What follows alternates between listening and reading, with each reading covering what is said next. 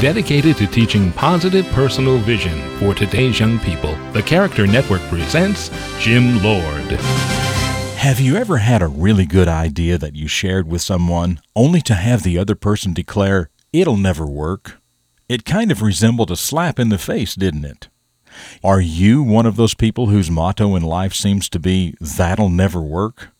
You know, the negative approach of doubt, disbelief, and discouragement becomes a bad habit, a real waste of time and energy. Try instead to help make it work, or at least help figure out a way the same goal could be accomplished in another, more effective way. Now, a positive thought on the subject of being negative. Everyone has a purpose, and it's often the negative people who help keep the positive people on their toes. So if someone says to your brightest idea, "That'll never work," take it as a challenge.